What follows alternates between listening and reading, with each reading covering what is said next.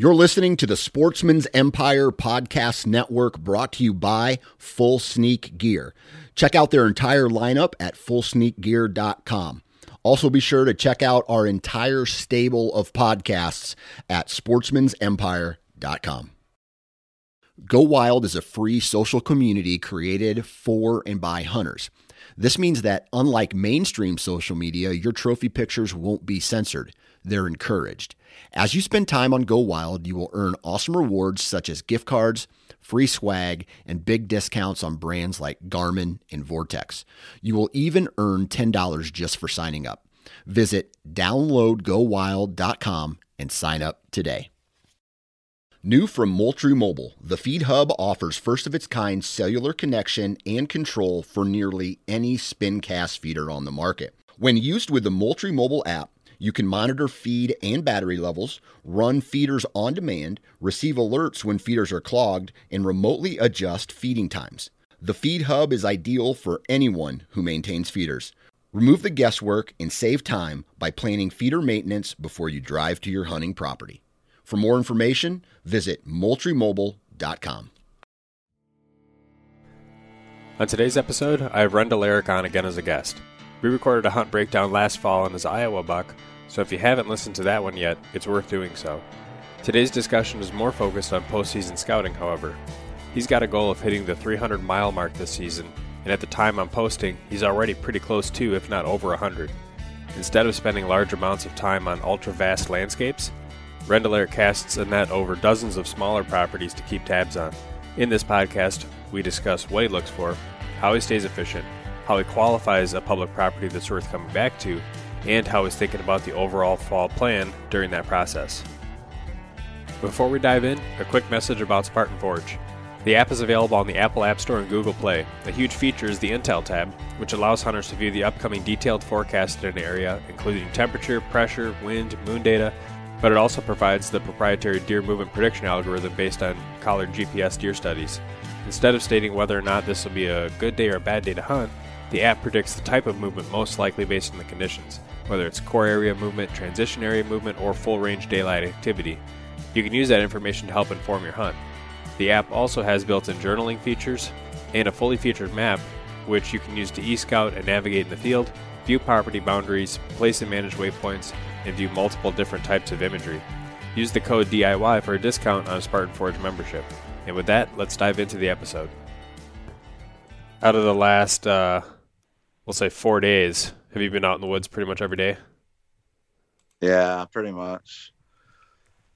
I did a ton of miles yesterday. Found like 5 or 6 really good spots, I think. Found some high walls on the river that butt up to the hill country.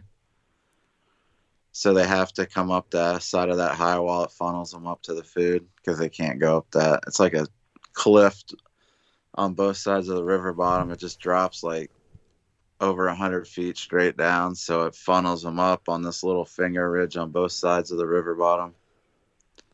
So it's not just like a outside bend that has the bank cut away. It's like a canyon almost. Yeah, it's like a cliff that just drops off from the hill country, because like the hill country butts up to the river bottom, and the river bottom turns into like ag land. Yeah.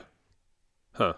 We have some stuff like oh, sorry, go ahead. We have some stuff that's kind of like that in a place that I hunt in Wisconsin, but it's like a big rocky bluff on both sides to where you got just, 20-foot drop off, and then there's maybe like 10 foot of angled dirt, and then another 20-foot drop off.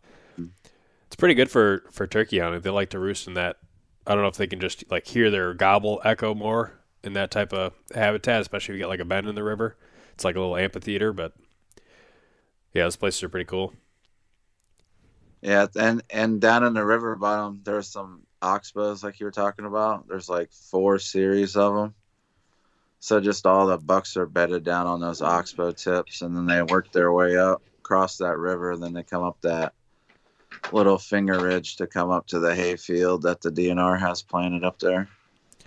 I just had a guy ask me about oxbow and oxbow bedding and usage yesterday. So I'm curious because it's fresh in my mind. When you see the bedding on the oxbows, are you usually seeing that, like maybe let's say 1 or 2 bucks is bedding on an oxbow? Is it more common that you get an oxbow and maybe got that little, like thicker chunk of vegetation on it, and there's like, let's say 10 does, and then bucks will just kind of have their own, or do you see them all kind of using the same ones? I think the bucks are usually right on the tip.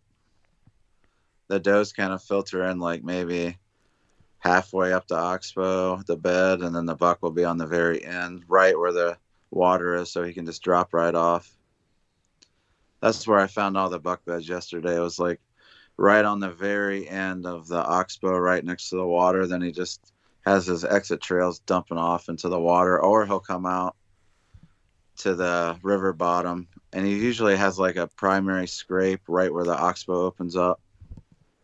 Now, will he usually still be bedding where he's got like cover around him 360 to where like if you paddled by in a kayak, like you wouldn't be able to see him? Yeah, you're not going to see them. The ones I found yesterday, they had like the thickest cover on the tip is where most of the dominant, like mature buck beds were. If they are wide open, then, nothing's going to be there really. Just got to have cover on it. And so if you were going to hunt a spot like that, you can only hunt as close as you can to like where the does are bedding if there's does in the same one, and just hope that he's the last deer that comes out and gets there before dark. Yeah, I'm probably going to try to hunt that scrape, the primary scrape. Which is at the base of the oxbow? Yeah, it's right where the river bottom meets the oxbow. Okay. There'll be like a main trail going down the river bottom, and then there'll be a break off where they turn to go out to the oxbow, and there's usually a scrape right there if there's a tree that's good enough to have a scrape on it. And then access preferably from the river where the wind is blowing not quite down the oxbow, but kind of like the direction you're accessing from. So it's like a just off. And then you can just pop right up off the river, get in that first tree, and you have visibility to that scrape on kind of that inside turn. Yeah, definitely just off wind. Like the ones I found yesterday were like south wind bedding. So I'd want to hunt it like a southwest wind.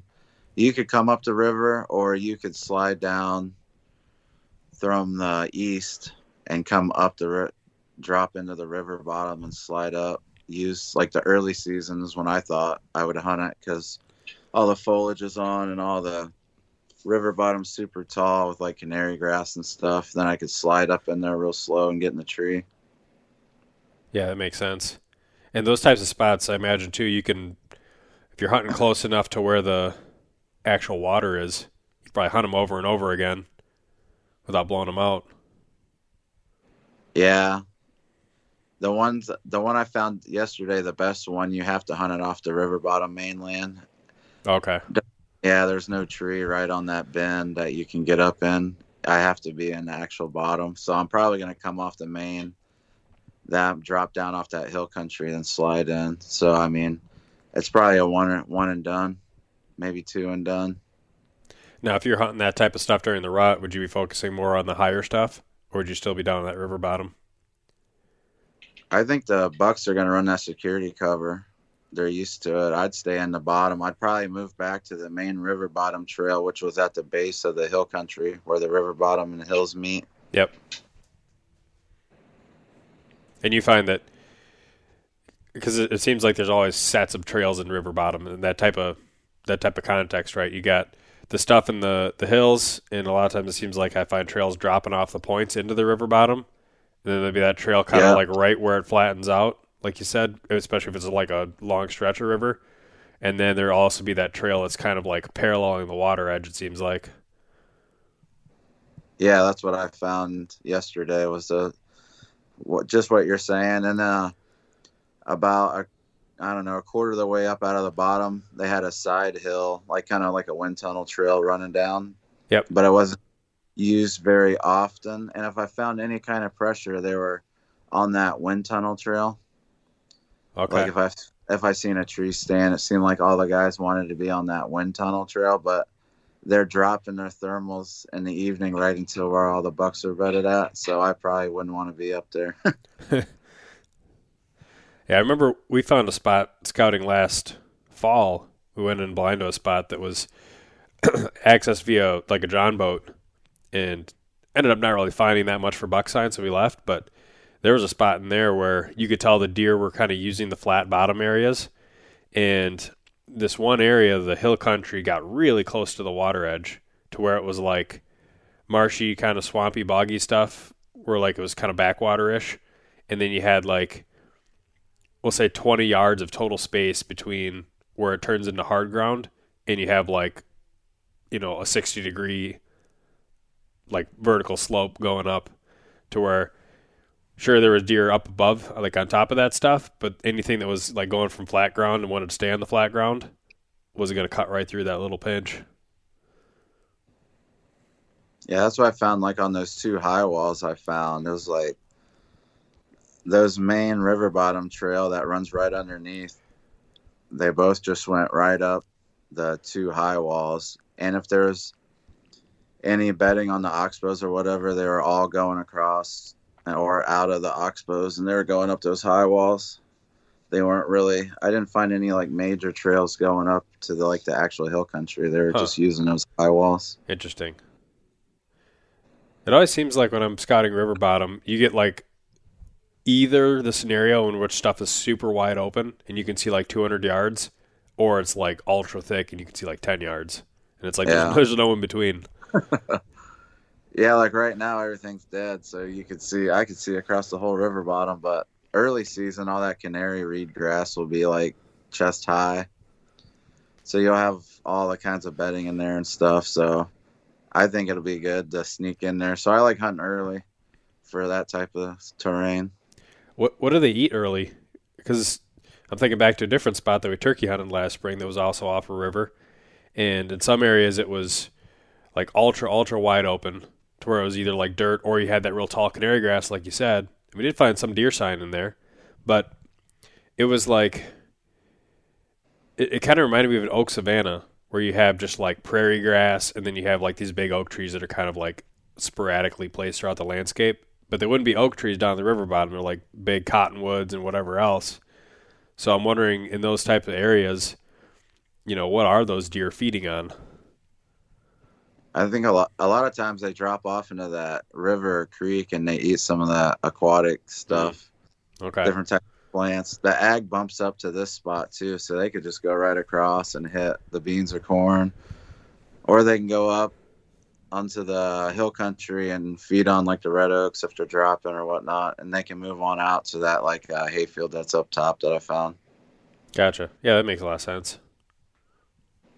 So I think the deer, like in that scenario, they're bedding there, but I think they're moving more. So I think your odds of having a buck come by you is a little bit better because they have to move to the food. It's not like true hill country where they can just walk 30 yards from their bed and they got like thousands of white oaks or red oaks to feed on. They have to do a little bit more traveling to get to the food. Yeah, that stuff's super hard to hunt early season. Yeah, for sure. Unless you're just after any deer. Yeah. Cool. So one of the things I wanted to, I guess, talk about and, it's kind of the bulk and, I guess, focus of this podcast is spring scouting, because I think for most of the people in the country, at least in the Midwest area where we live, it pretty much starts, I would say now or maybe even like a couple of weeks prior to now. For me, I kind of draw the line at when the snow is still there, then it's like still winter scouting in my mind, regardless of what the calendar date is. But then once that snow melts and I can see the old scrapes and like rut sign from the prior year, that's when it turns into spring scouting for me. So for us, we still got maybe 4 inches, but we're supposed to get temps in the 40s or 50s, and that'll melt that off. So it'll be prime scouting season when this podcast launches. Yeah, I don't usually scout at all until the snow melts and I can actually see, because I find it's just a waste of time almost. Unless you can really pay attention to the lick branch and stuff like that, which I don't know. Sometimes the old one can throw you off or whatnot. So I like when the snow's gone, I just go. I don't really scout that much when there's snow on the ground, honestly. Yeah, unless you're trying to learn late season stuff. Yeah, which I'm an early season guy. So. Yeah. You don't have any tags left by the time late season rolls around. No, usually not. Yeah, for me, my spring scouting usually starts with cattail marshes or swamps, something where there's wet ground and I can use the ice still to my advantage. And it's usually a super narrow window where I get kind of prime scouting conditions where the snow is melted and the ice is still solid enough to walk on. Seems like very quickly the ice gets really nasty and starts to break up. In some instances, last year the ice was starting to go bad before the snow was even melted, and so you'd be punching through even with 6 inches of snow still on the ground. But then once I get enough scouting in those types of areas that are hardest to reach, then I start doing the rest of the scouting on the high ground stuff. Yeah, that spot where I shot my buck this October, I went in early because it was frozen, so I could go right across that marsh super fast and do a bunch of looking around. So, yeah, that's definitely a great tactic, like to go across when the ice is still solid. I fell through some ice yesterday when I was trying to get across that river to go check out some stuff. Yeah, the rivers are always super sketchy.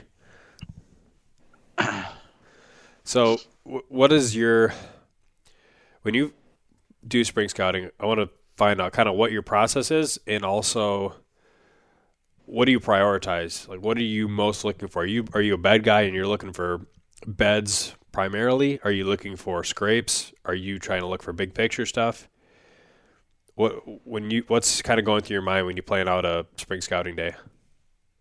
So I usually bring up, you're going to do your e-scouting on whatever app you like.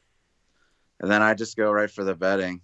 Like, I'm just a bedding guy. So I'm trying to guess strategically in my mind where I think the best bedding's going to be from the aerials and stuff. And I'll just pin them.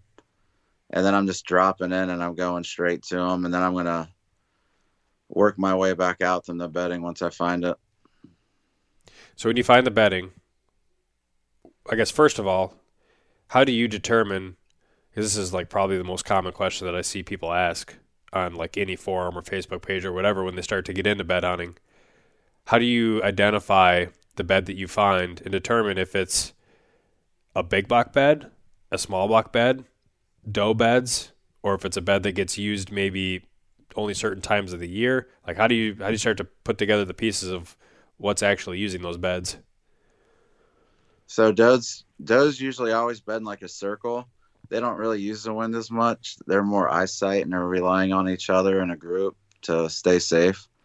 So if you walk into a space and there's like 10 beds in a big circle or randomly around and it's not really in the cover per se, I just write that off as doe bedding. The buck bedding usually has back cover, more individual beds, but they don't always have to have the back cover. Some situations like hill country, they'll just bed like on an open timber.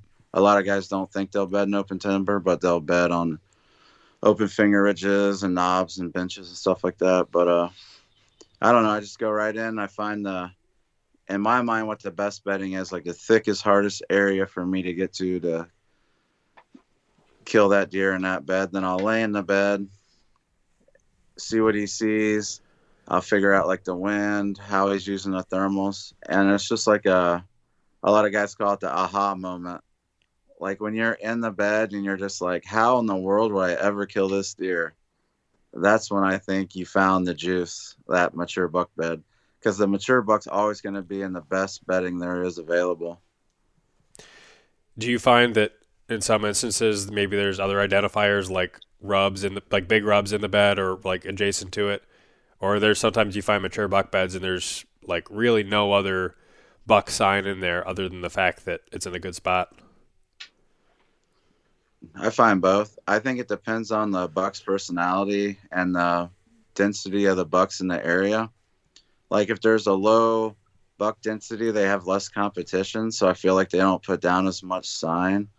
Or as the buck matures and he tightens his home range way up and he's on public land, I think he learns not to lay down as much sign too, because that's how he stays alive. So I find when I find that there'll be a little core area of sign, it's not really a long line of sign like rubs all the way out to like a food source. You'll just be going back into like a bedding ridge and you'll just pop into this little tightened core area where he lives, and he doesn't really move out of that area much once he's matured because he's learned not to go out long line into food or whatever until after dark. But other bucks, they lay down a ton of sign too if they got a lot of competition or they're more like a bully buck personality where they're trying to drive a lot of deer out. They'll lay down a lot of sign. Do you find that a mature buck, especially let's say once he gets older and he really does tighten down that core range, will he oftentimes still have multiple beds that he'll use kind of throughout the week? Let's say, early season, maybe he's got 3 beds, or do you find that once they kind of tighten down that core range, they're usually going to be pretty well in the same spot every day? I think as they mature and get older, they live so long in a bedding spot, they just rely on that over and over. So he'll just have a couple core beds on the wind that he needs to be in there on, and he's not going to be having 30 beds around. And this is early season now. I think more towards the rut, if he leaves, he's going to have more sporadic bedding. But early on that bed to food pattern, he's just going to have his core couple groups of beds, and he's always usually going to be there. And what about other deer being adjacent to him? Do you find that usually other deer are pretty close by? There are instances in where a mature buck will be kind of all off on his own. I think it depends on his personality. If he's a really docile, he'll have the secondary bedding bucks, satellite bedding as they call it. So you'll have the younger deer around and some does, and he relies on that to keep him safe. Like, you can actually watch the buck, watch them come out, and he watches their body language, and he'll either get more nervous or not if they're nervous. And then you have other bucks that are mature that are more bully bucks. They like to fight all the time. And there's way less deer around them and they're bedding. Like, they really chase a lot of the deer out of their area because they just want it to their own. That deer you shot last October, that was probably an example of one of those more docile, mannered bucks, because if I remember right, there was a whole bunch of deer that kind of filtered out before he did, right? Yeah, there was a bunch of does that came out, then 4 immature bucks that came out before him, and he was really relying on them, I think, for safety. Because he came out like there wasn't a care in the world because they went through there just fine and dandy right out of the bedding. And so I'm picturing maybe like a similar scenario to that, but let's say it's in a cattail marsh that I'm familiar with hunting here in Minnesota. I might have one of those little peninsulas of high ground that you have oaks and whatnot on it, but then surrounding that point, there's a bunch of dogwood and other like shrubbier type stuff, and you might go in there and find 20 beds. It seems like in that scenario, if you have a buck who's that type of temperament, maybe you got 5 or 10 does or whatever bedded in there, maybe some younger bucks, but the furthest out bed away from that point, like in the very back, is likely going to be where the biggest one is. Yeah, in my opinion, and through scouting, I would say that's correct. That's where I usually find that mature buck, is the furthest away from like the satellite bedding, and they like layer themselves in. Like, the does bed first, then you have the satellite bedding, and then the mature buck will be on the back end of that.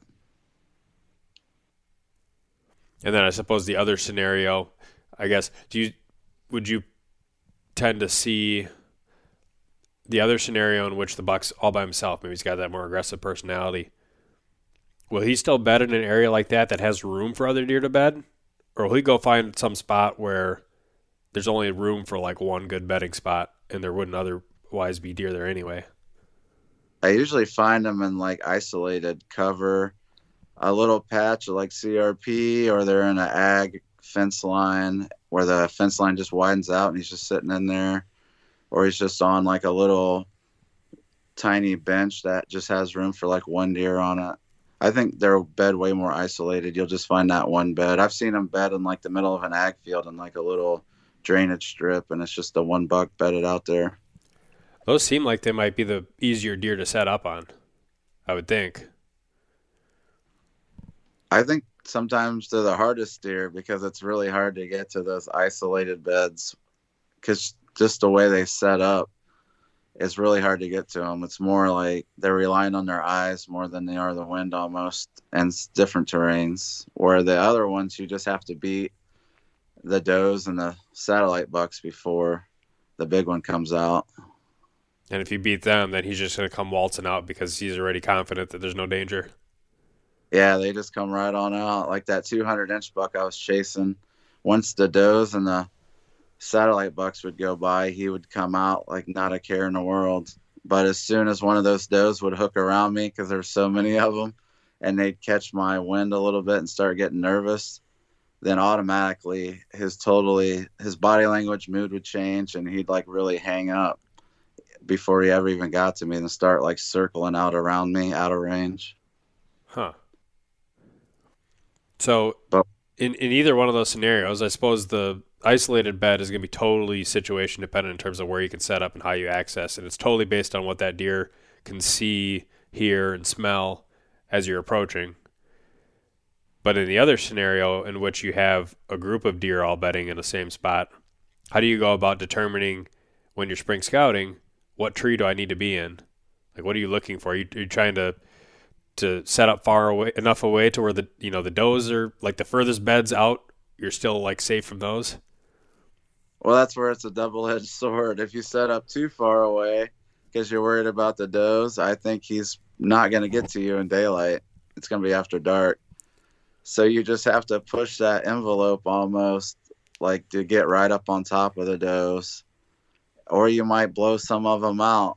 And if they run through the bedding, he might go with them. He might not. I don't know. It's like a risk you'd have to take, I think. Gotcha. So, That's really, why I was kind of wondering, is the isolated bed scenario easier, right? Because you can, in theory, get closer to him and you only have to worry about him. But the reality is you're probably not going to be able to get as close to him because of other factors. yeah.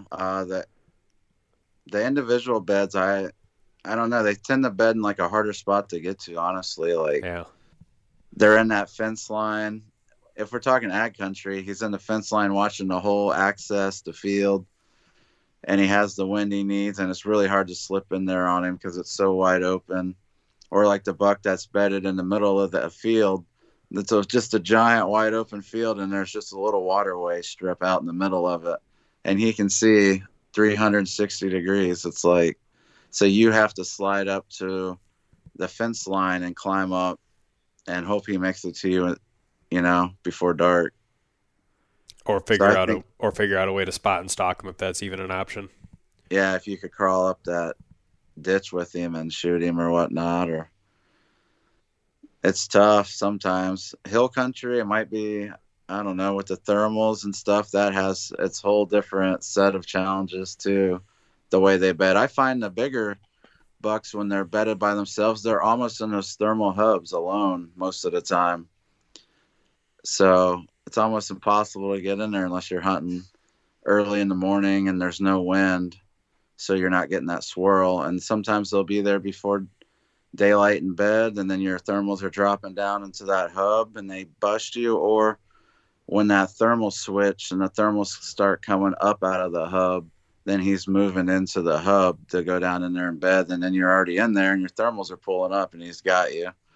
So I find a lot of those mature bucks, the loners, are kind of in those thermal hubs in the hill country here. Do you usually target the ones that are easier to kill then? Unless he's like a super giant? I usually tend to like to try the challenging ones. Okay. I think you learn the most, because if you can figure out the pieces to the puzzle on those really hard to hunt bucks, I think it'll help you out in the long run. You'll be a way better buck killer.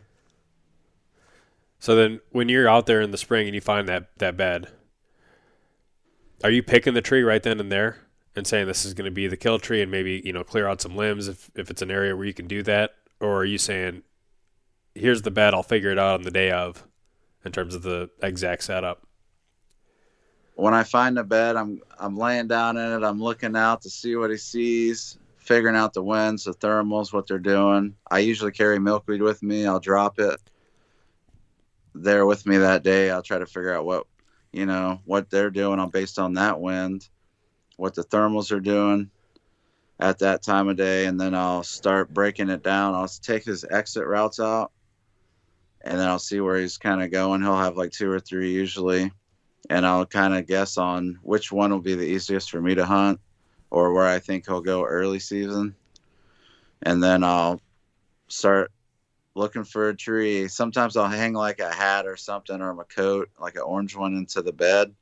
Then I'll walk down the trail until I can't see it anymore. And then I know, okay, well, I can't see his bed from here. And then I'll start picking out a tree right there because I'll video the tree. I'll walk all the way around it with the video so I can see how it's leaning, what branches I might need to go around. And I'm hunting like 99% public, so I can't really cut anything in Iowa or wherever unless it's like willows or it's just like ground cover that's already dead. But I find that if you do cut a bunch of stuff, the bucks notice it. So I would do it right then. If you are going to cut some stuff out, do it early.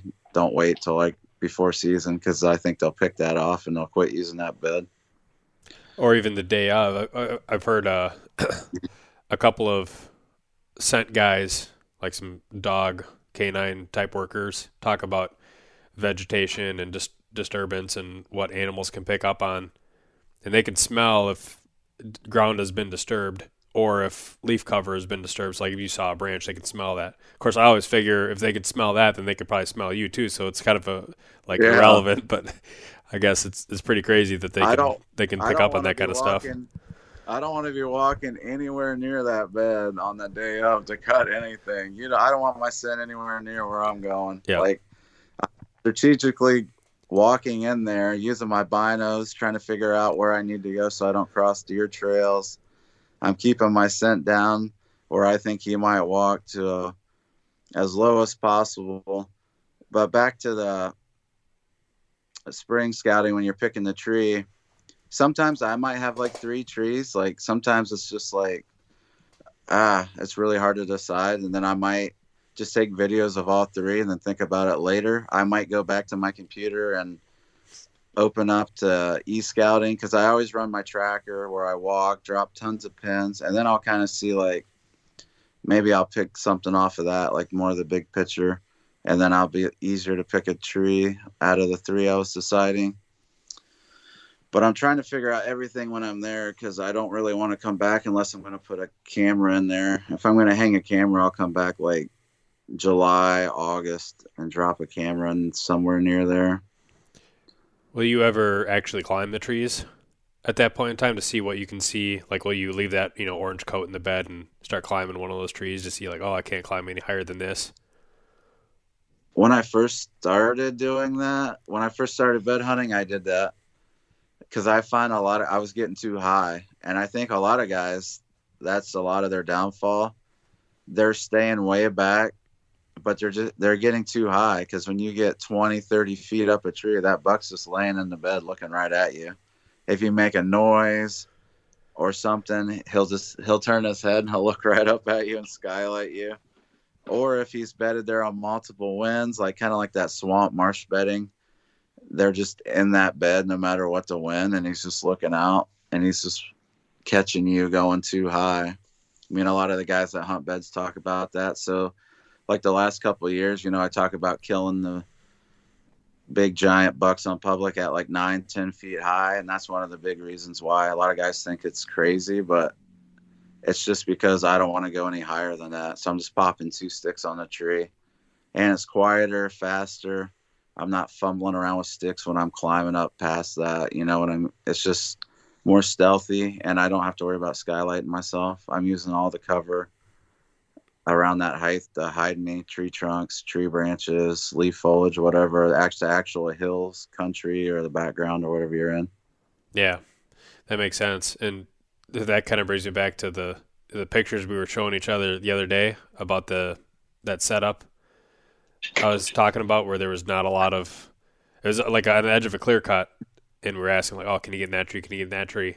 And it's like, in that type of scenario, it's exactly that problem. You get into one of those trees, and either you don't climb high enough to get to the branches coming off the trees, and you can't move because there's no other cover around those trees, or you climb all the way up into the branches, and then the trails are like almost directly straight underneath you, and they might have still seen you climb up that tree to get there. It makes it kind of tough in some of those type of habitats. From scouting so much. So my philosophy with scouting, I want to find as many spots as I possibly can on as many different public land pieces as I can.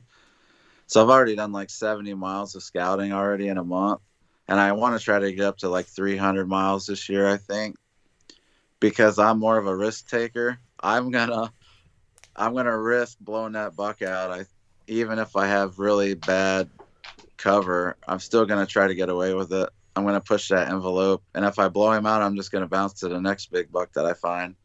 So I'm trying to find as much inventory as I can because I'm either blowing the deer out or I'm killing him. That's my personality. And if I feel like I'm not going to kill a deer there, I'm not going to hunt there. Like, I don't want to set up in that tree. I'm going to keep going.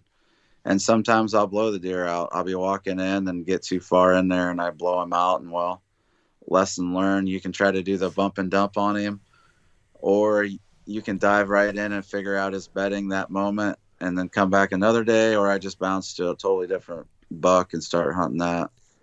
Yeah, that makes a lot of sense. The place I hunted last year, I guess I keep saying the place, but one of the places, the one I was chasing the biggest buck I was after, I felt like I knew what that deer was doing. I knew about where his core area was pretty well. But then there was other deer where I'd be getting pictures of them, and based on the locations I'd get the pictures, I knew that their core ranges were shifted in certain directions. But I wasn't as familiar with like the whole totality of what those deer were doing. And so this year, one of my goals is, okay, the place that I knew quite a bit about, I'm going to expand that a little bit and figure out the details of where else I can set up in that buck's core area, where the trees and everything else that's just set up is safer, to where I don't have that dilemma about getting skylight. But then on some of those other deer too, spend some time in those supposed core areas to figure those out as well, to where if there are, multiple bucks that I'd like to go after, I can do it just like that, where I can just bounce from one to the other and be more aggressive and not be so afraid of, blowing that opportunity on the one deer that I have figured out. Yeah, and some of these other bucks that I'm jumping in on every day, like sometimes I don't even have it all figured out. I just go anyways. I mean, just try to learn on the fly. I think when I hunt a new property, if I don't get a lot of good scouting in, or like my first initial scout, I think sometimes it'll take me about a season, pre-season scouting, and then actually hunting it and seeing how the deer are moving through in real time. And then the next year, I think I have a way better picture of what's going on when I go back in when I do my spring scouting. Because sometimes, I'm not a genius. I get it wrong sometimes, or I didn't think about this one spot, or, oh, hey, all the deer are using this all of a sudden. So it takes about a season, I think, to figure it out. Like Missouri, when I went down there, I hunted everything blind. I feel like this year, if I went back to the same spots, that I would kill a buck in there early pretty easy, because I think I got it kind of figured out already. Yeah. Yeah, I kind of feel the same way about this area, is that even though I've hunted there before, I felt like I learned so much more last year throughout the season, and just being somewhat aggressive and hunting areas that I knew were good from the year prior, to where for me it's like, at least in some of the bigger woods areas, I feel like it's realistically like a 3 to 5 year before I have like multiple spots really figured out. And it's like, okay, after last year I have that one area figured out pretty well, to where I can go in there and probably do pretty good, but expand that to spots, A, B, C, D, etc. down the list, and feel like it'll take a good amount of time, at least in those type of habitats where you got 5 or 10,000 acres. Yeah, and then when you got your own system figured out, like when you're confident in yourself as a hunter and you have your own little system dialed in and you know what you like to hunt, and you learn how the deer use the terrain and how they bed and food sources and stuff, like I find it way easier because of experience when I'm trying to break down like a 10,000 acre piece, because I'll just use my past knowledge and I'll start e-scouting just stuff that I like to hunt that I know they're going to be there on, and then I'll just fill in the gaps later, like after I see how the deer are actually moving through the terrain or as the season goes, and then I'll go back and scout it again with that intel. Then you'll start breaking the big pieces down a lot faster, I think. Yeah, and that brings up a good point too. And one of the reasons why I started to hunt that type of stuff is because a lot of the smaller stuff that had more recognizable features, that have more content around them, like the let's say like a 200-acre hill country piece or little, smaller cattail marshes where you maybe got one or two oak islands. It was like those types of places just started getting so much pressure that all the stuff that you picked out e-scouting was getting hunted, more or less. And I was like, okay, well, if I go to some of the bigger wood stuff, this will take me a longer time to figure out. But so far, it seems like just based off of mature buck encounters, especially last year, and I guess just kind of the amount of information I feel like I've learned in just that first 2-year period of hunting that type of stuff, I learned so much more that I haven't known from like the previous 10 years of hunting other types of habitats, that just like you said, it's like, I can kind of keep building on that, find the stuff that looks good, apply it to similar habitat but in a different area, and just keep building that library year over year. Yeah, and as a hunter, I like to challenge myself too. Like, I'll drop in the terrain I've never hunted before in my life, just because I want to be really well-rounded. Like, if I go out of state DIY, I want to be familiar with how to hunt all the different terrains. So I'll just set out like, I'm going to hunt more marsh or more swamp, and I'll just dive in and start trying to figure that out as I'm working on all the other stuff and expanding it. And usually when I first start scouting in the spring, I'm hitting all new pieces. I really want to expand that opportunity that I have to get on new deer. So I'll start hitting all the new pieces, or I'll hit new cover types, new terrains, and then later on I'll start bringing it back to home and start hitting stuff I already do hunt. And is that just because you feel like you have a good feel on the stuff you're familiar with already, and so if you don't have time to get back to those, like, it's not that big of a deal, you'd rather focus on the new stuff to force yourself to do it and not fall into the trap of only just continuing to scout the stuff that you like?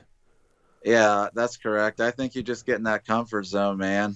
And a lot of guys fall into that. And it's like the old school tree stand thing where the guy's got 5 tree stands and he just goes, hunts those 5 stands, every year, because that's what he's comfortable with. Where I want to be, I'm pulling myself out of my comfort zone to, learn more, get in terrains, find new bucks.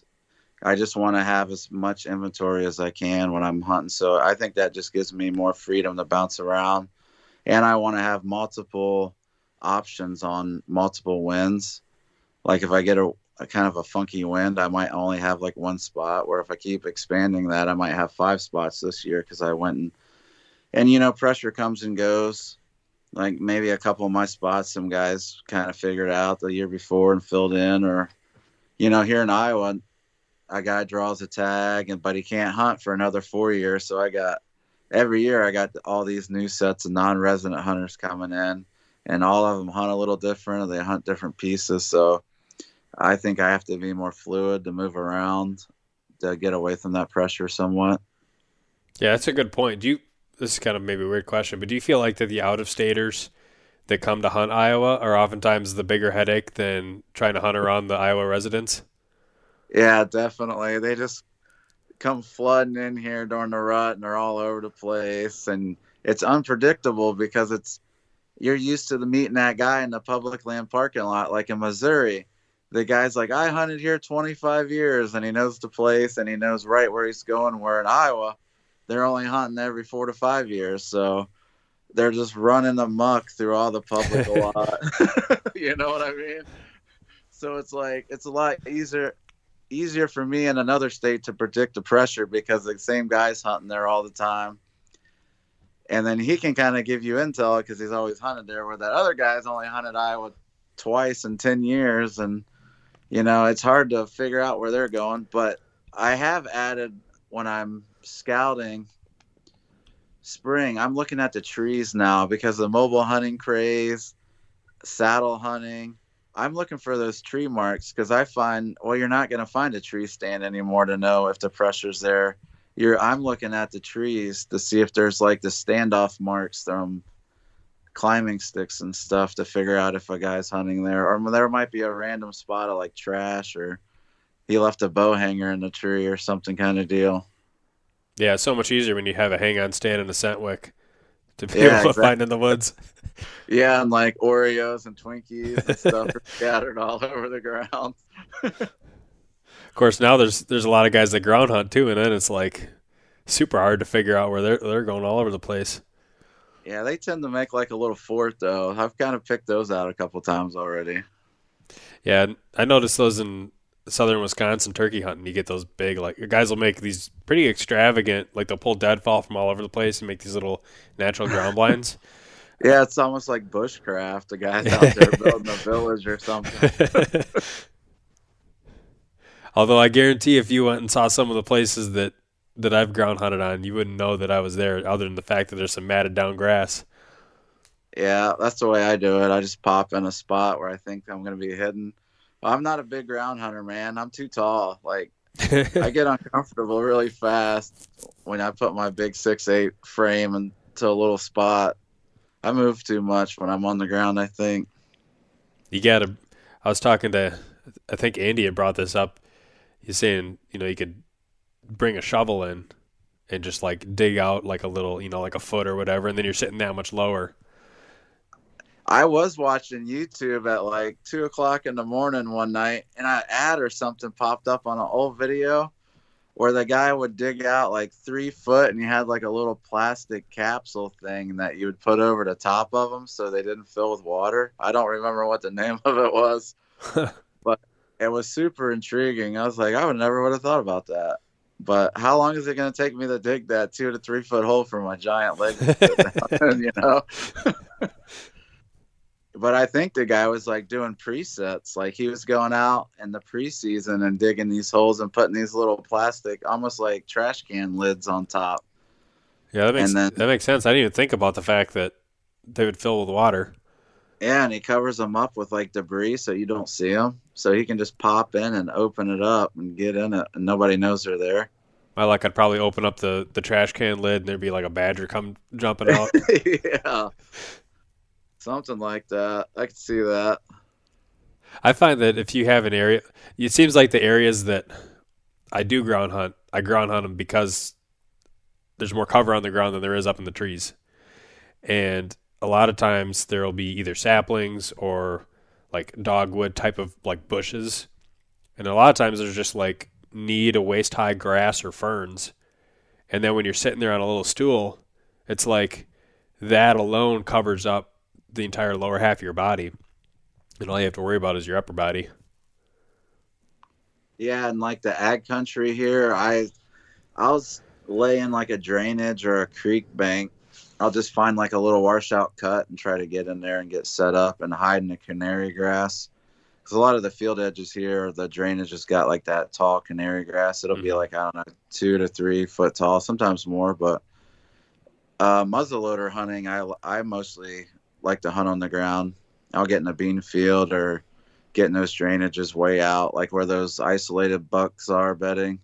Yeah. I'll tuck down there. I usually take like a little turkey chair if I'm gun hunting on the ground. If I'm bow hunting, I'll just use like my knee pads I use for saddle hunting or whatnot. Yeah, that makes sense. So I guess circling back to the spring scouting stuff then, we've talked about picking the tree and how important that is to do all that prep work basically the day of. Learn as much as you can inside and out about the spot, and then finding as many of those types of spots as possible and thinking about the details about how that buck might use it, what winds he's going to use it, what he can see, and also if there's going to be other deer bedding there, where they're going to be bedding, and trying to just figure that all out and trying to spread the habitat types out.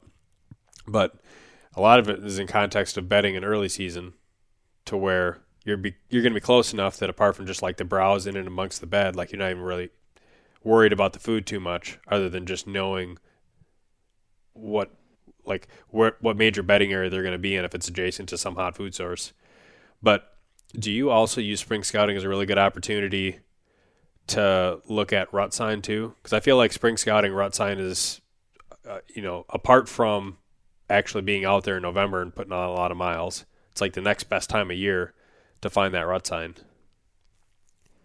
Yeah, I'm not a big rut hunter, honestly. I'm not a fan of hunting in a rut because the bedding's really unpredictable. The mature bucks kind of leave after a while, and they could be miles away. It's hard for me to really pattern a buck that time of year.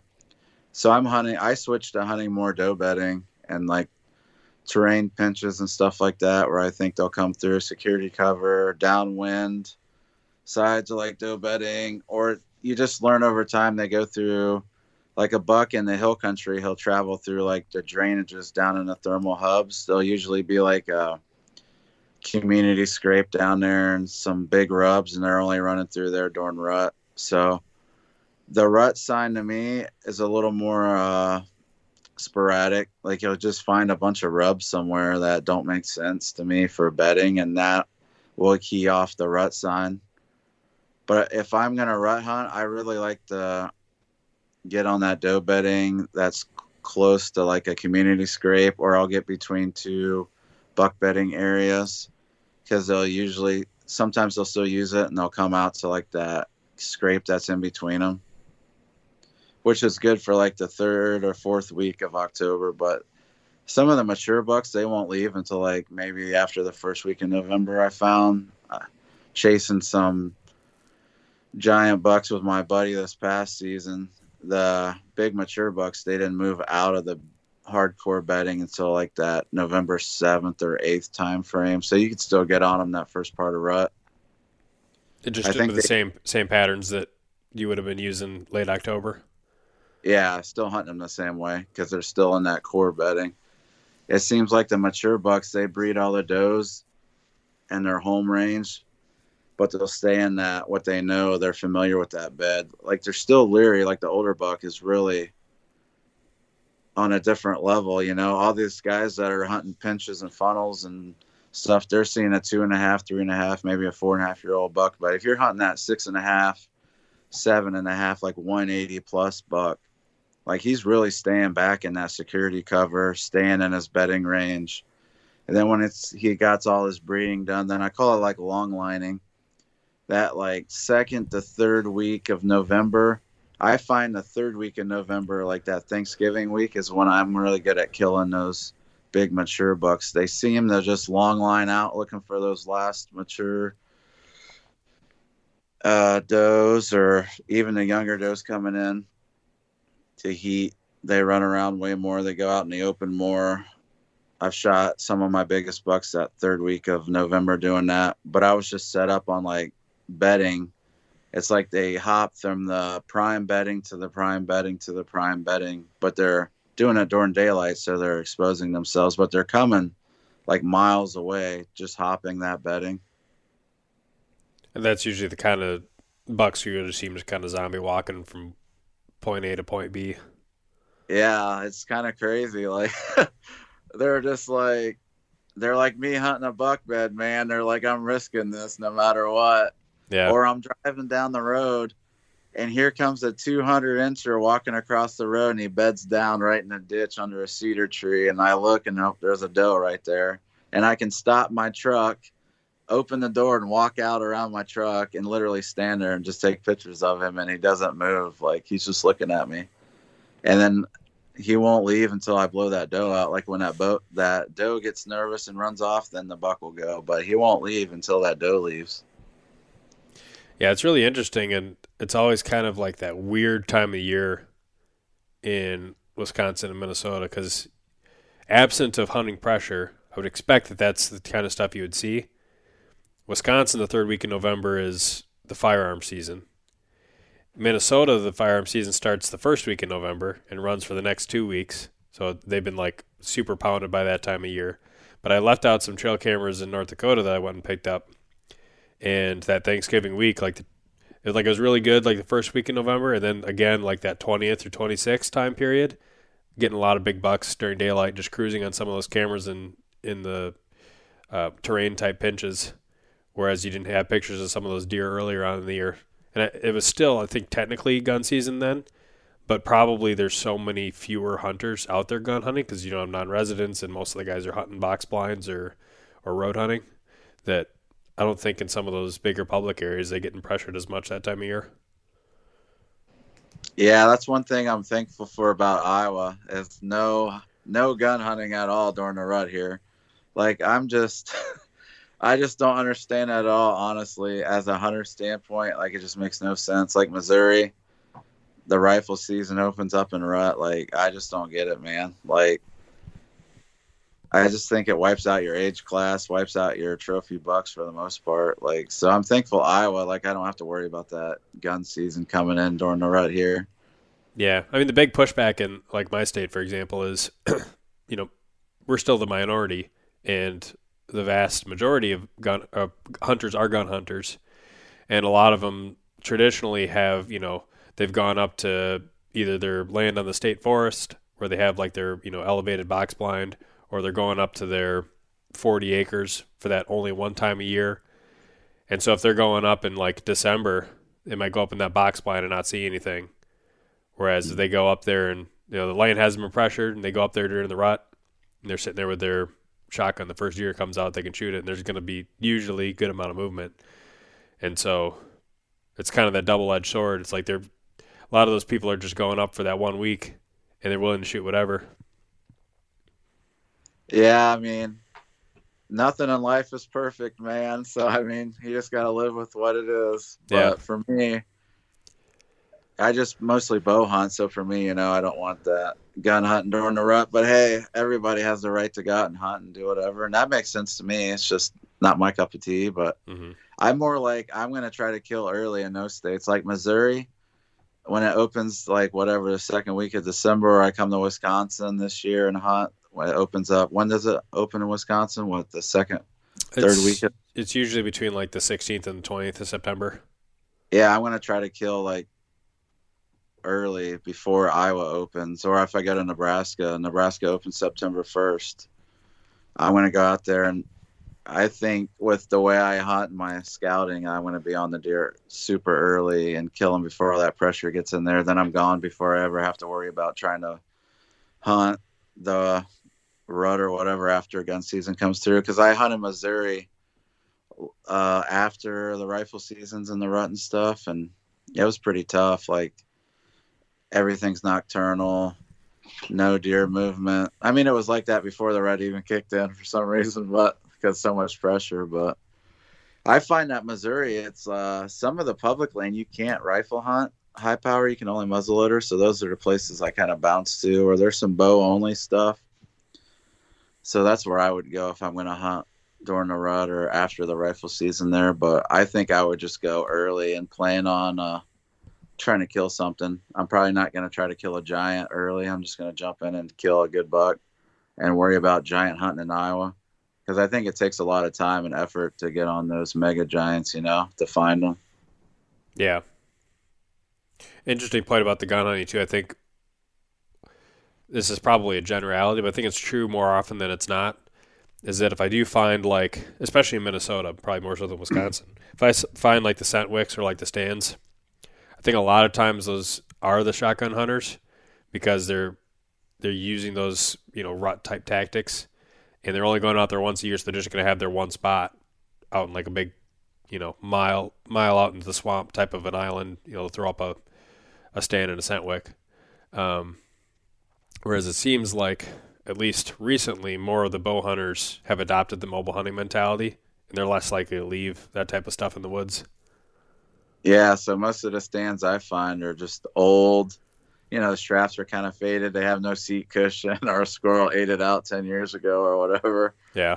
But I'm like, oh, gun stand, or it just doesn't look used. Or, you know, sometimes they'll be like, here I'll find like the shotgun shells, like slug shells, laying around on the ground underneath them, because they don't tend to pick them up for some reason. Or just like you said, I'll find like just trash. You know, they're sitting there all day. They're eating a honey bun or something. I might find some around. And some of the spots just don't make sense for like the way the deer are bedded and moving. I'm like, why would the guy be here? Well, he's there because he can shoot like 100, 200 yards. You know, he's not right on top of the deer, Yeah. or whatnot. Like, he's more just hunting the area, because a lot of their setups don't really make sense to me. And sometimes around here, if you get in the swamps, you can find trees that, just because of the shooting lanes, you know that they have to be gun hunting spots. If you're in like a tamarack and there's branches coming off like all the way around the circumference of that tree, blocking all your shooting lanes out to 20 yards, but then from like 30 to 100 you have shooting, then it's like, okay, that's, you know, definitely a gun stand. Yeah, I look at that too. Some of the ones I found yesterday, I was like, there's no way I'm shooting an arrow through any of this stuff. So yeah, I think it just experience, man. That's why I just love to get out and scout as much as I can. I feel like any time you can get in the woods is not wasted. Like even if you're out there for an hour or 2 hours a day when you got time, or if you got kids or something, you can bounce out for a couple hours. Heck, I'd probably pack a kid on my back, man. If I had a kid, Yeah. I'd carry all of them on my back and just go use them for exercise, Do you find, I guess, do you intentionally look for sheds when you're out in the woods spring scouting, or only if you find them? I honestly don't care, man. Like literally just don't care about sheds. They're cool, but I didn't kill it. So it doesn't really excite me much. I mean, sometimes if you find a mondo, man, it could get you on a buck you don't know about. Like before the Iowa show, I found that one that I brought to the show and showed you and Jared. And I would have never known that buck was even there if I wouldn't have found this shed. Like just the way it was set up for the bedding, like you would have walked right by that probably. Because I think it was more of a, I don't know, early season. I think he's in that area year round because I followed the rub line up there. So for him to have the rubs coming out, and I mean, the rubs were like up to my chest and I'm super tall. So instantly I was like, oh, this is a big buck. So I followed it back up there. But just to know like exactly what little finger ridge he was on, I wouldn't have known that bed was there probably if I wouldn't have found that shed sitting in there because the bed was kind of covered up. And that's where, like you were saying, those big chunks earlier in the convo, we were talking, the big chunks, it's harder to break down, but you feel like you get away with more because you find little features that other people don't find. Because like the small pieces, they got like 2 really good spots and everybody goes there. So this spot, when you were looking on the aerials, it looked like one solid ridge on this east side of it, so west wind bedding. It just looked like one solid, but when I actually got in there, it was like a series of like 10 little finger ridges, and they all had drainages, and you couldn't even see that on like the aerial maps and stuff. So that pushed the buck bedding into those little finger ridges. There was like 3 of them that I found some like really good bedding on, which I probably would have never even went up there and looked because I didn't see those finger ridges at all on like the aerial stuff. But working with like some of that mapping apps, you can get that shaded relief in there, and sometimes it'll bring it out a little bit. Yeah. Then you can see that stuff.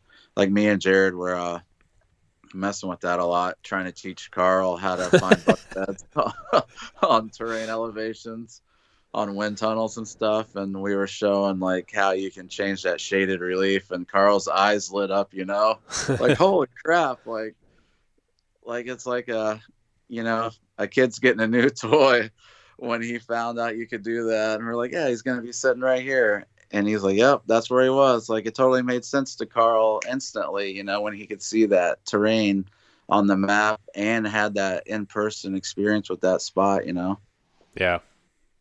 Yeah, I like slope angle shading for some of that too, especially in the really steep country.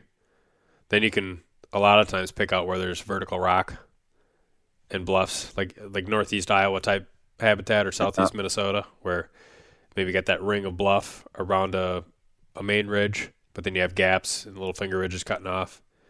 And maybe you got the certain elevation line where there's just like almost like rock outcroppings, like little like spurs almost in the side of the ridge where a buck can just like sit up on, over the top of one of those.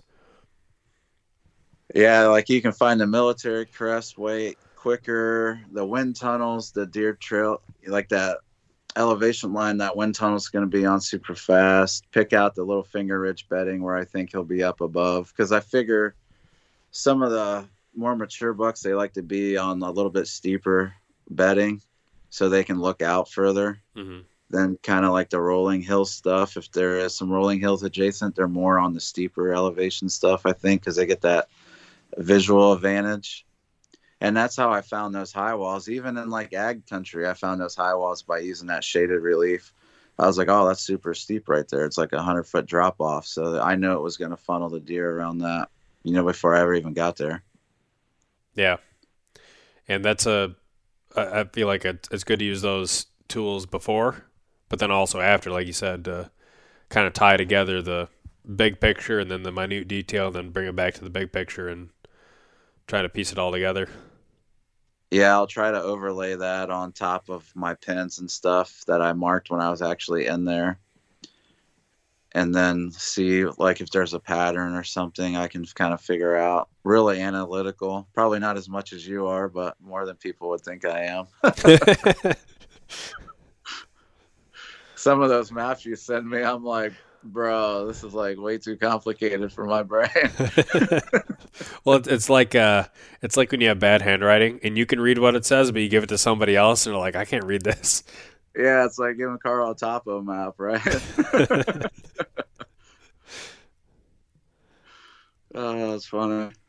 But yeah, there's all kinds of tools and tricks and stuff you can learn and figure out. And I'll talk to a lot of guys that are hunting terrains I'm not familiar with and just get those little tidbits out there. Like I'll talk to Jared a lot about like that steeper West Virginia, like mountain terrain, and try to relate that back to like Iowa hill country and see what he's figuring out or what he's keying on. I mean, there's so many resources out there nowadays that you can reach out to so many guys, and it's not like I'm latching on the one guy's system, because a lot of guys just get on one guy they follow and it's like they're their bread and butter, where I'm more like I'm taking bits and pieces off of everybody I can.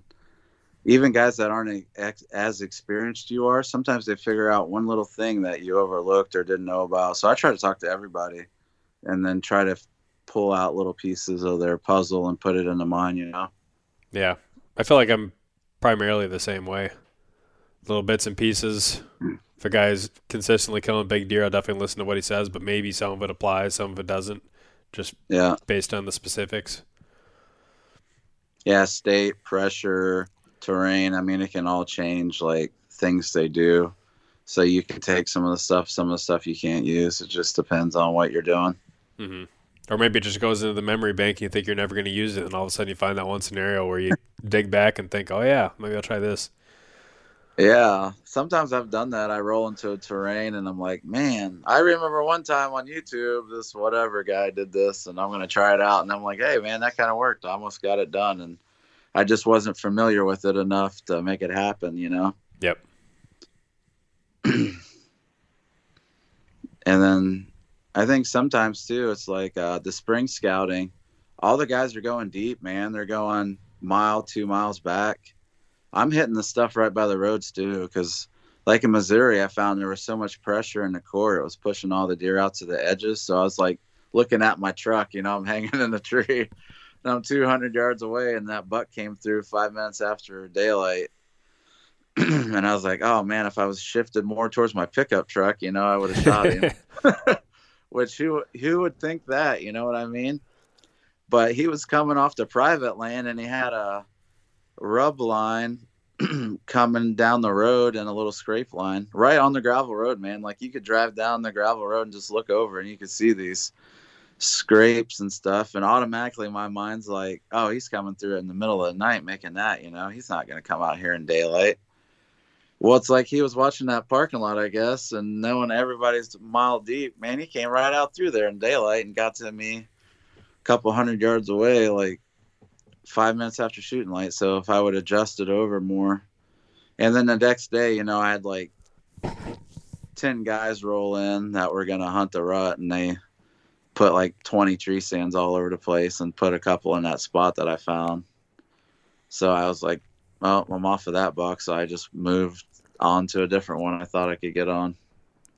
Yeah, there's a doe group near a spot that we park, and it's not super obvious because you got to cross like a little bit of a swamp to get to it, back to the high ground. But we set up an opening day last year when I was filming Sam, and we had a doe and a fawn come through, 2 black bears come through.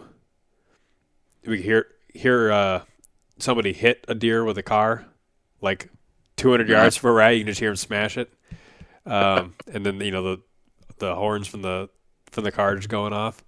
You can hear guys coughing in the parking lot, slamming the doors. And then come October, late October, then bucks started to use it. Because I saw a lot of rut sign in that type of spot last year, a lot of scrapes and some huge rubs, and I was like, oh man, this might be a really good spot.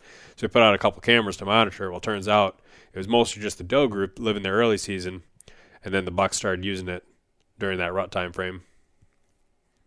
Yeah, I find that like if you get in a spot where there's a bedding ridge but no food, and there's food just across the road on the private, I mean they're gonna go to food. So I'm literally almost hunting like on the gravel road, trying to catch them coming out to go to the food, or I'll swing in there in the morning on that bedding ridge and catch them coming back in from the private food source across the road in the bed. Or like if there's any kind of big ridge over the access, I'll get up there because there's usually a buck up there watching the access 9 times out of 10. Or I'll get those 90-degree bends in the road. You know, you get that hard corner in the road where the public butts up and makes that little edge. Yeah. I find that a lot of deer will bed in that little 90-degree bend. Like to where like if you're taking a right turn, they'll be to the right side of you? Yeah, they'll be right in that cover right there because that cover always is really thick by the road. Yeah. And get in, it kind of fades off. They'll be right on that transition line where that thick and that thin is.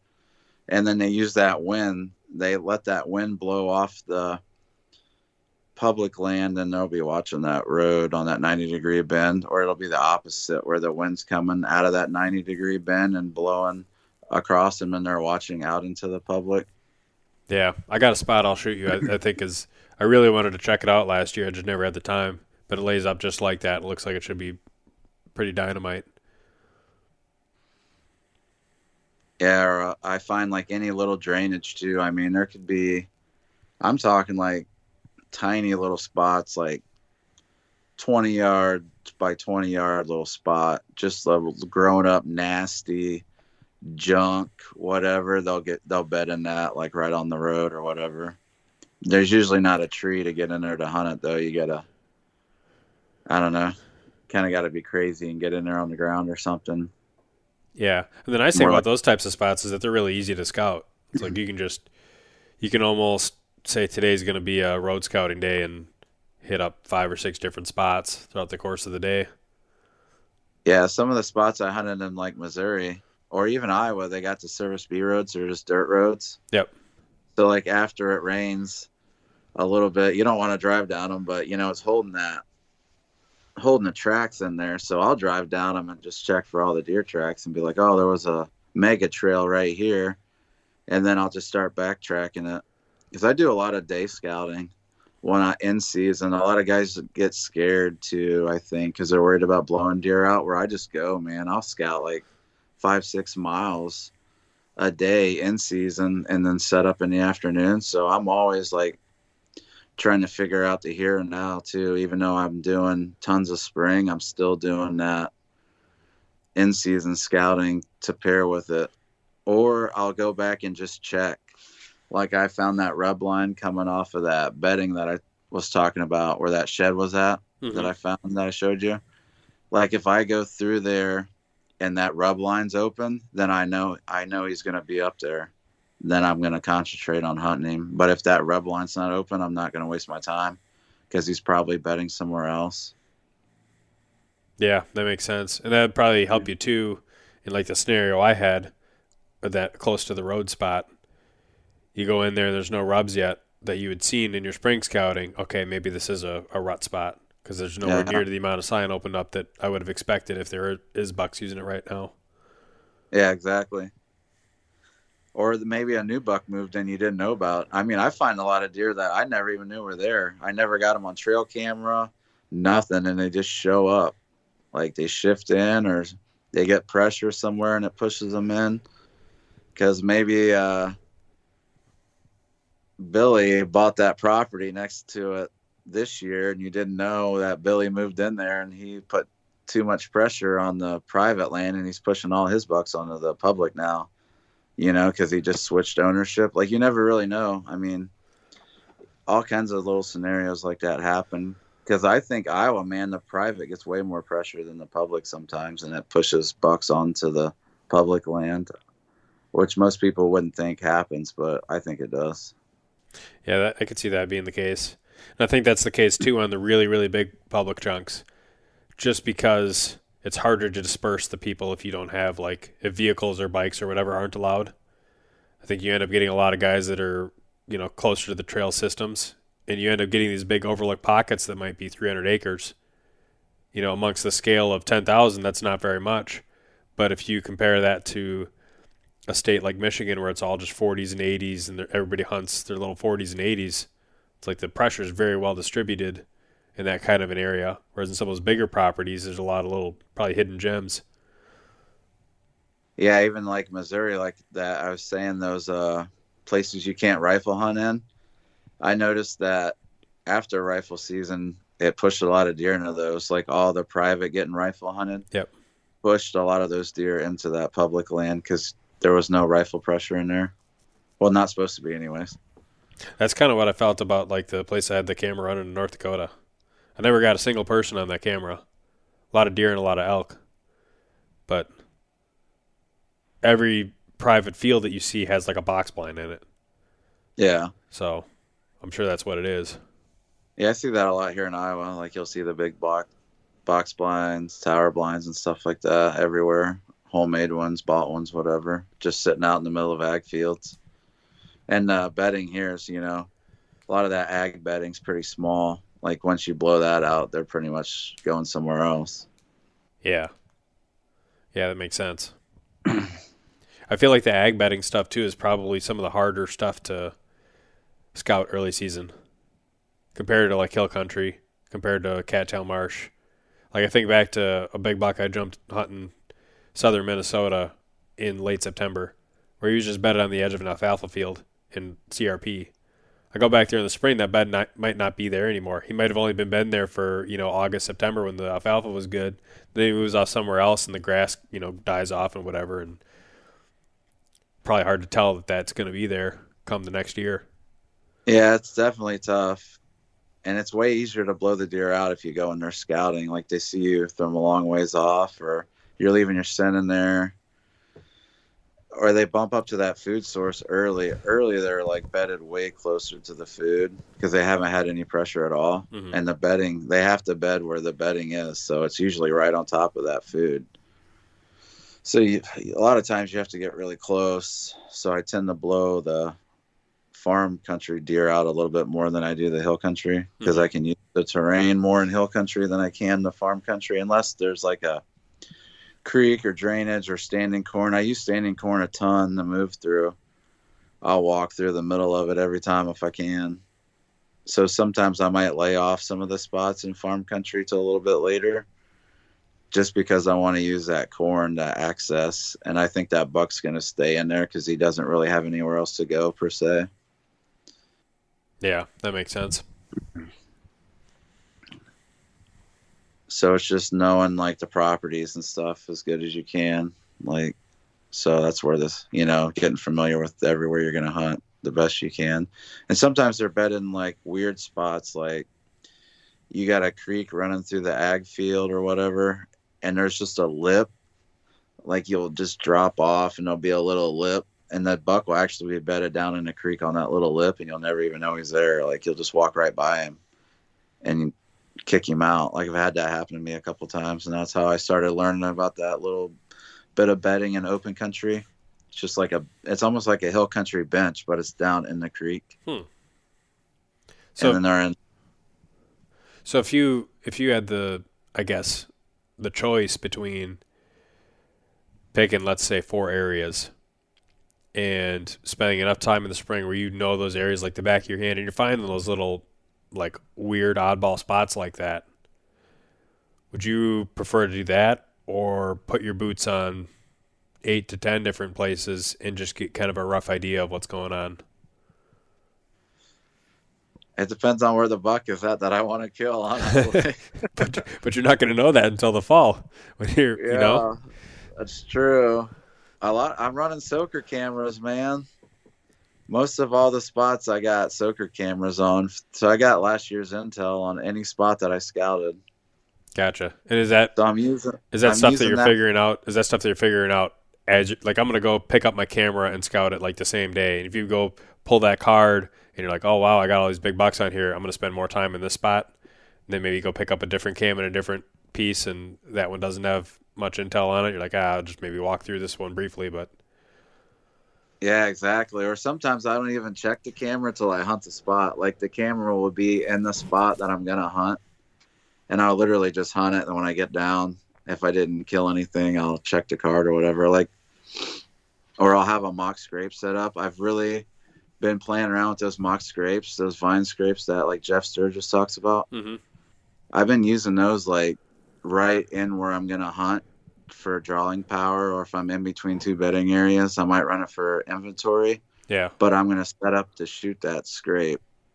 So I played around with that a lot, and I found that's helped me get more big bucks in that area on camera on the soaker cams. I mean, it's like a risk, right? Because a guy walking through public can find that and be like, oh, well, there's a mock scrape right here, and start hunting your spot. But yeah, that's definitely the tough part. I found some of the natural scrapes that I find, like some of them, they're really obvious, right? You got the thumb size branches all chewed up or whatever. Yeah. There's a spot I hunted last year where I knew historically there was a good scrape with a good looking branch, but it's kind of more just like one of those branches just kind of overhanging from a dead limb, and just like a little, like 30 little twig fingers. They love those, man. And so it's like, you don't like most guys walking past that aren't going to necessarily know that there's a good scrape there unless they see the pawed out stuff on the ground. And you go in there and like the first week in November and the leaves have started to fill up that scrape and they're not pawing out the scrape every day. Like I sat a spot like that where just had one of those little licking branches with all the twigs, and the scrape was kind of half covered with leaves, and still had like 4 different bucks come through that one evening. I've got trail cam photos of bucks coming through and working scrapes, even though there was snow on the ground. Like you couldn't see the scrape at all, just the licking branches, and they were still hitting those licking branches and just going. So it's still got the drawing power, even though you can't see the actual pawed out part. And then, like you were talking about, I learned years ago I had a tree fall over, like a red oak. So after it fell over, it held the leaves on there, but it was just dangling down like you're talking about, and it had like 30, 40 little twigs. And I just happened to have a trail camera sitting there. And, man, it was like one of my best scrapes that year on the camera. I got so many bucks that worked that, and ever since then I've learned to look for that. So I'll look at like the little twig ends, like I just notice them. You'll see it's like almost fresh, if you go in and you cut a tree or break a branch, you'll see that it's really that bright color you can see. So I'll just check the tips for that little bright color, like the newer breakage. Yeah. And you'll know it's that season. Sometimes I find them broken off or whatever, but they're more like a historical rub. They get that black like color to them. Then they're not using that anymore or whatever. So I look for that fresh breaks on those. My eyes just kind of pick them out now. So I look for those a lot. I found one actually yesterday. That one coming off that oxbow was one of those like 30 little twiggers just hanging down, and he was just hitting them, and you could see like it was really bright. So he's been hitting it all season. Yeah. Some of them are obvious ones. It seems like you have a branch that started off horizontal with all the little twigs, and it's like snapped right above where it starts to branch, and you got like that like little widow's claw, or that witch's claw, like hanging. Yeah, for sure. I find that in Iowa too, if you want to find scrapes, red oaks, man. I don't know what it is about the red oaks, but if there's a decent sized red oak, there's usually going to be a scrape on it. If it's on like a transition edge or something like that, so I'll even look for those when I'm scouting. I'm just like, oh, there's a red oak, because a lot of the red oaks even still got their leaves on it right now. They're dead, but they hold them forever. So I'll just look, oh, there's a red oak over there, and I'll veer way off. Like I'll go way out of my way. I might walk 200-300 more yards just to go check that red oak, and like, oh, there's a scrape right here. And then try to figure out like if he's hitting it at night or where he's coming from. So that can key you off to some bedding you might not normally find, like on EMAP, or it might pop you into a little isolated bedding spot too sometimes, like a draw or something. Yep. That's just kind of growed up. Because there are usually a couple rubs or something that are close by that scrape that I found. if he's really working that area. If it's just a scrape out in the middle of nowhere, he's probably just hitting it at night. But if you start finding other sign in conjunction with it, then it's usually like he's around in that area more often. It's just not like one and done. Seems like sometimes I'll be in a spot spring scouting and I'll find an area. I'm like, man, this just seems like a great spot, right? You got bedding here, bedding there. You're like in between them. And you got maybe super thick cover, but you got that little opening in the woods. It's like, man, there should be a scrape here. And you look over to your right and it's like, okay, there it is. And sometimes even in the summer, you mentioned earlier, just like having a keen eye and knowing what those licking branches look like. Like you can't see the pawed up stuff in the summer, just like you can't see when the snow's covering it. But I found that that's been super valuable of a skill set to be able to learn what the licking branches look like in an area. Yeah, woodsmanship is taking you a long way these days. Mm-hmm. I mean, I think it'll help you more than technology will. In my honest opinion, the better woodsmanship you got, the better off you'll be. Yeah. Well, I think 10 years ago, woodsmanship was your only option, right? Like if you wanted to be good, unless you like were the guy who knew how to use the existing tools at the time to the best of the abilities, then you had an edge on everybody else. But now the technology's gotten to the point where everybody has kind of that baseline. And like you said, now once again, it's like the guys with the woodsmanship that's what like sets them apart. Guys spending more time in the woods, and picking up on some of those little things. Yeah, like that buck that I killed last year. I found him, or I figured there was a big buck back there because I just found his tracks, when I said I went in shed hunting with my buddy and my buddy wanted to go in there. And I just found that Mondo set of tracks and I just stored that in my brain. Even though I didn't go back in there and pick out a tree or anything, I was just like, oh, there's going to be a big one back there, Yep. And then I just used the technology and the woodsmanship to work my way back. I checked a couple bedding areas and there was no sign. Like I said, it wasn't opened up yet. So I knew I had to keep pushing back. And then boom, I shot that giant buck just doing that, just by that little bit of woodsmanship, like just paying attention, observing. Like, I don't know, I'm not staring at my phone the whole time on Onyx or Spartan Forge or whatever, I'm just looking at it here and there, but I'm still paying attention to like everything around me. I'm stop. If I do stop, that's when I'm looking at my phone. Like some of my buddies just stare at their phone the whole time when they're walking through the woods and they're following their track and looking at stuff, where if I do that, I stop. I won't keep walking and I'll mark what I need and put it in my pocket and I just keep going and I'm looking at the ground. I'm looking in the air. Like I'm really trying to be really observant of what's going on around me when I'm walking through. Yeah, I'm kind of the same now where a lot of times I'll just keep the phone in my hand. But I'm not looking at it. I'm just holding it because it's easier to hold it than put it back in a pocket. But then I'll just, stop, pick it up, look at it, start walking again, looking around. I hold the phone in my hand sometimes, but my big giant feet, I'm kind of clumsy. I fall a lot, and I don't want to break my phone. So I tend to put it in my pocket. Like I fell yesterday.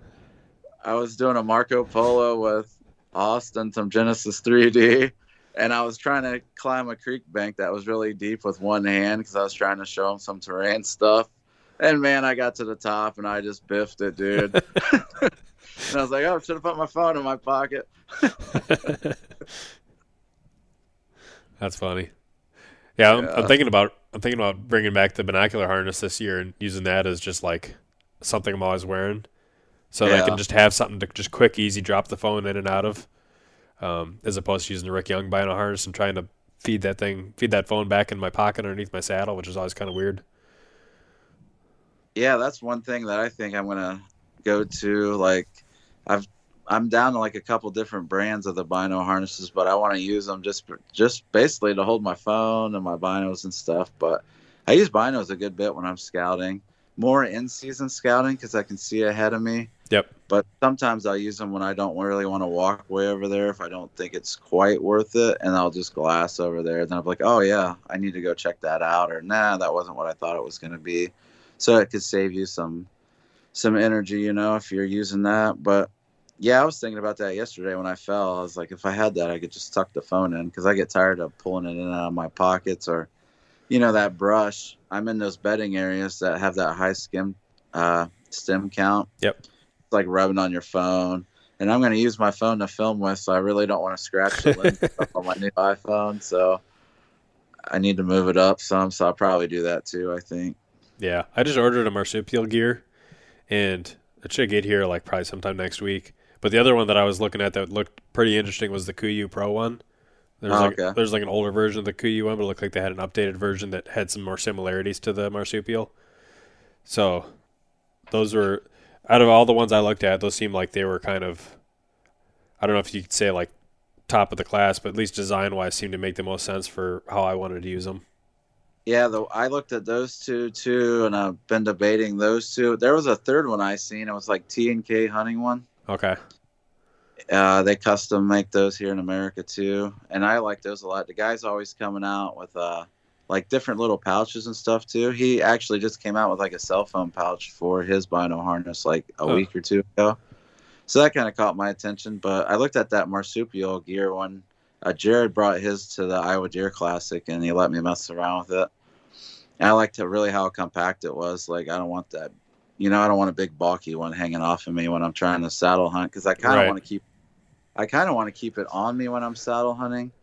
I mean, a lot of guys take theirs off, but I think I'd rather just have it on me so I can just range with the rangefinder or glass really fast if I need to, and I don't have to reach up to that tree.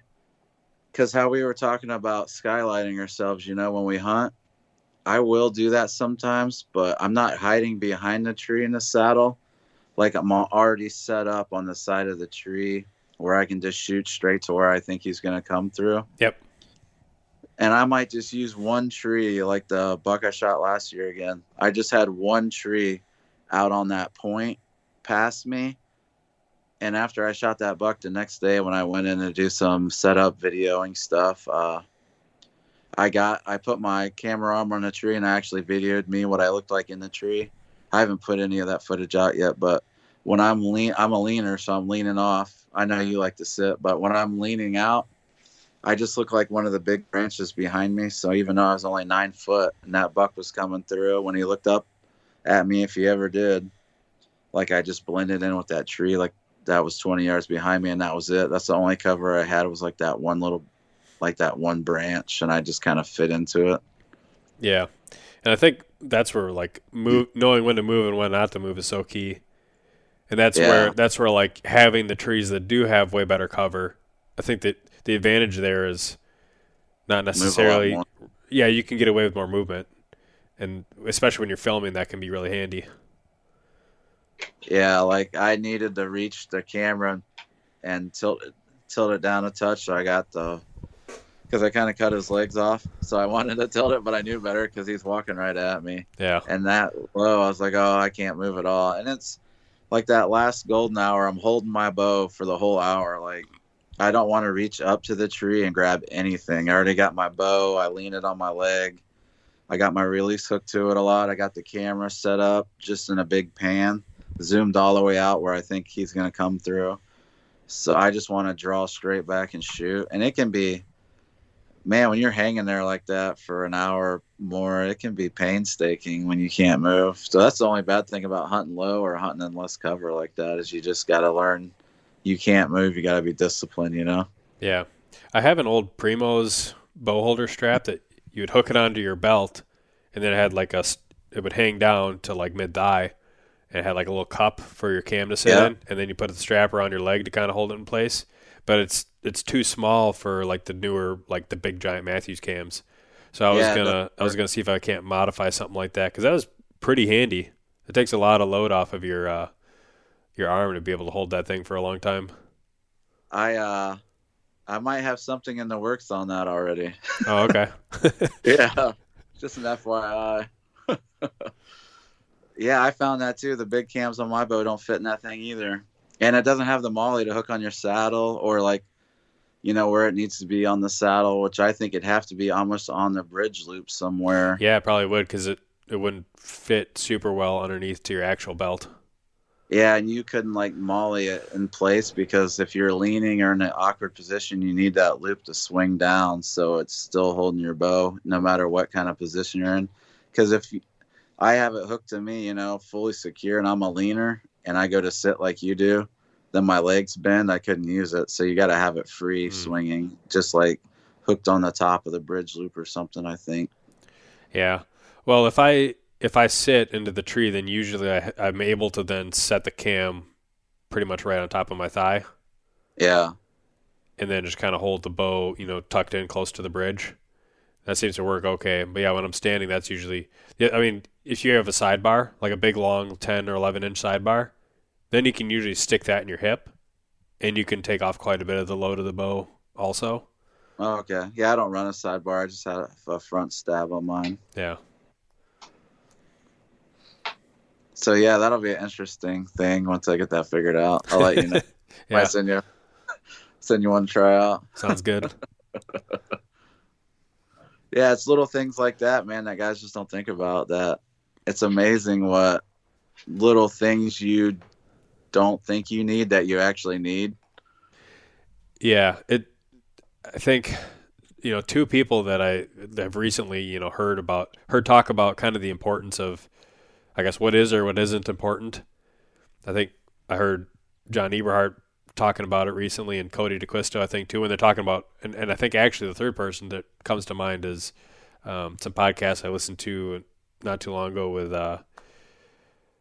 Bobby Worthington, where they're just talking about just talking about like what separates the guys who make the kill versus the guys who just get the opportunities, and it's all little things like that, Yeah, I definitely agree. It's the little details, all that. Like, I don't really carry that much stuff, man. The more I've grown into my hunting life, the less stuff I want to carry. Like, I just don't use a lot of that stuff, so I just dump it. And I don't know. I don't really try like 30 different kinds of gear. I'm not a gearhead, that's what I'm trying to say, I guess. Like, I just want the bare minimalist, what I need to get the job done. I'm more focused on the kill than like how much weight I'm carrying or how much one item weighs more than another or whatever. Like, I mean, it's kind of important, but it's not like what makes the hunt to me. I'm trying to just focus on killing the deer, I guess. Like, everything I do is more focused on just getting